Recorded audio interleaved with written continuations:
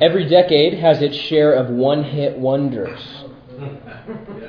Who Let the Dogs Out? The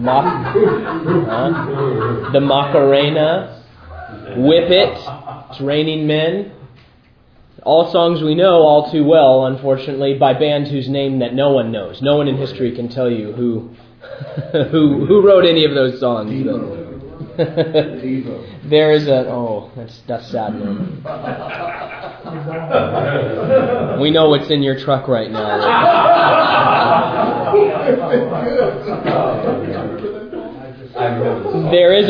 There's a sort of one-hit wonder in the Bible as well.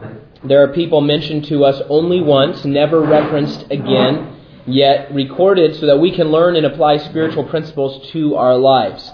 Their one verse or one passage could replay in our minds again and again as we discover truths in their relationships with the Lord. And so this morning we're going to begin a little series that we're calling One Verse Wonders, where we take a look at a few of these characters and glean out insight from what we find there. Now, to be technical, most of these folks actually have more than one verse devoted to their story. So here are the rules. The rules are that the people that we study can only be mentioned once in the Bible, having one particular story or situation or circumstance mentioned and not referenced again. One verse wonders.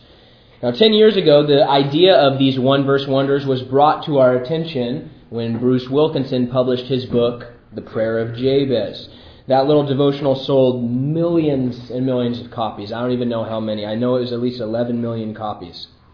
And suddenly, we were all thinking about this guy Jabez, who only had 2 verses in the Bible and then was never referenced again. Now for us, I would say there's no better place to start than here with Jabez. He's the poster boy for these characters. And we read about him in 1 Chronicles chapter 4, starting in verse 9. And hopefully we see something new this morning. I haven't read the Prayer of Jabez in many years, and maybe you're more familiar with it, but hoping to see something new here in this passage. Let's look at verse 9. Now Jabez was more honorable than his brothers, and his mother called his name Jabez, saying, because I bore him in pain. And Jabez called on the God of Israel, saying, Oh, that you would bless me indeed, and enlarge my territory, that your hand would be with me, and that you would keep me from evil, that I may not cause pain. So God granted him what he requested. As we talk about this guy this morning, as we work through his prayer, it is very, very important that we have the correct mindset. Because if we come at these verses with an earthly mindset, then we're going to draw out something very different than if we approach these verses with a heavenly mindset. Because obviously God's desire is that we have a heavenly biblical perspective. We're told that in Philippians 4:8, Romans 12:2, 1 Peter 1:13, Colossians 3:2, many places God speaks to us about what kind of perspective we have, that we are to think with a perspective that is spirit-filled and submitted to the Lord, thinking about heavenly things, not temporal or earthly things. And so if we read these 2 little verses and think that it's about material possessions and receiving physical blessings from God, then we need to pause and realize that that sort of thinking is not consistent with the life of a Christian we see revealed in the Bible. It just isn't. In fact, that thinking is in opposition to what we read in the Scriptures about our lives as Christians here on the earth. Now, instead, if we approach these verses with a biblical, heavenly perspective, we will find that Jabez examples for us a heart that is focused on service, on holiness, and on submission to Jesus Christ. So there at the beginning it says, Now Jabez was more honorable than his brothers. We only have a few words describing Jabez, and so the things that are said about him are very important to our study. Now, this is one of those passages where language is so interesting because the different translations each have a slightly different slant on these verses. And the reason is because the Hebrew words themselves have a great depth and range here in this passage as we look at their possible meanings. Now, the word honorable here, which is an important descriptor for Jabez, and one of the only ones we have, according to Strong's Concordance, can either be used in the good sense or the bad sense. Now, in the good sense, this word means rich or honorable in the sense that we use it today. But in the bad sense, this word can be translated to be heavy, burdensome, or severe. And so depending on the usage, we get a very different picture of this man, Jabez. And to me, it reminds us that in this life there are roughly 2 categories that we find ourselves in. honorable or heavy laden. The Apostle Paul used the terms abounding and abased. He explained that sometimes we're experiencing a time of blessing and other times we're experiencing a time of struggle in our life. Philippians 4:11, Paul said, I have learned in whatever state that I am to be content. I know how to be abased. I know how to abound. Everywhere and in all things I have learned both to be full and to be hungry, both to abound and to suffer need. I can do all things through Christ who strengthens me. And so no matter what state we are in, abounding or abasing, honorable or heavy laden, whichever type of Jabez we may be today, our source of strength is still the same. It's Jesus Christ. And we can find contentment and fulfillment in Him no matter what our circumstances may be. Christ is always available for us to call on in prayer, just as Jabez did in his passage. Verse 9 continues. It says, and his mother called his name Jabez, saying, because I bore him in pain. Now the name Jabez means he will cause pain. And here we find the healthy reminder that at my core, as a human being, if I strip everything away, I'm simply a sinful man in need of a Savior. I'm a sinner in need of a solution to the pain that I cause, not just myself or the people around me, but the world in general.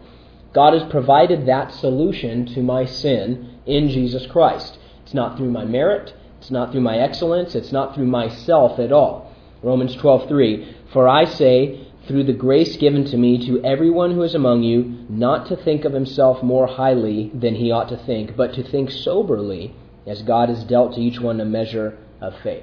And so a proper understanding of ourselves and our circumstances will magnify God's power and His grace as we move out of the way and just see that Christ is the center. He is the focus. He's the provision. He's the solution to every part of our life.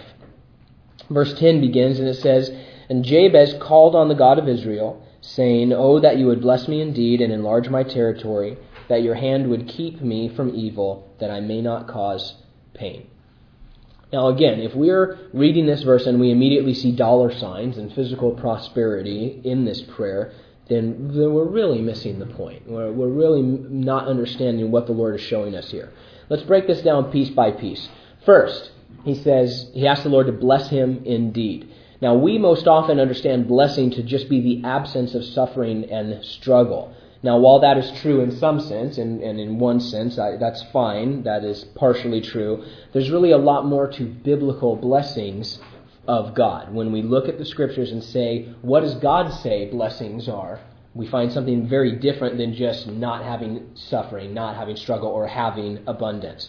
Jesus said these things. Starting in Matthew 5, verse 11, he said, blessed are you when they revile you and persecute you and say all kinds of evil against you falsely for my sake. Rejoice and be exceedingly glad, for great is your reward in heaven.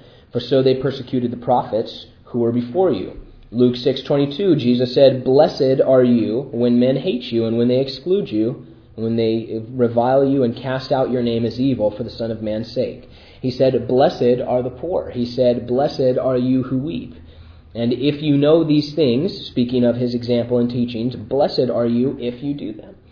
That's how God describes blessings in the Bible. That's how Jesus defined this term in the Gospels. And so the idea that blessing just means a full tank of gas and a slice of cheesecake after dinner, that just focuses on the earthly and not on the heavenly, and it misses the point, and it's not in line with what Jesus taught on the subject. Because Jesus said, we are blessed when we're serving Him, when we're following His example, and when we're applying His word to our life. That's what He said.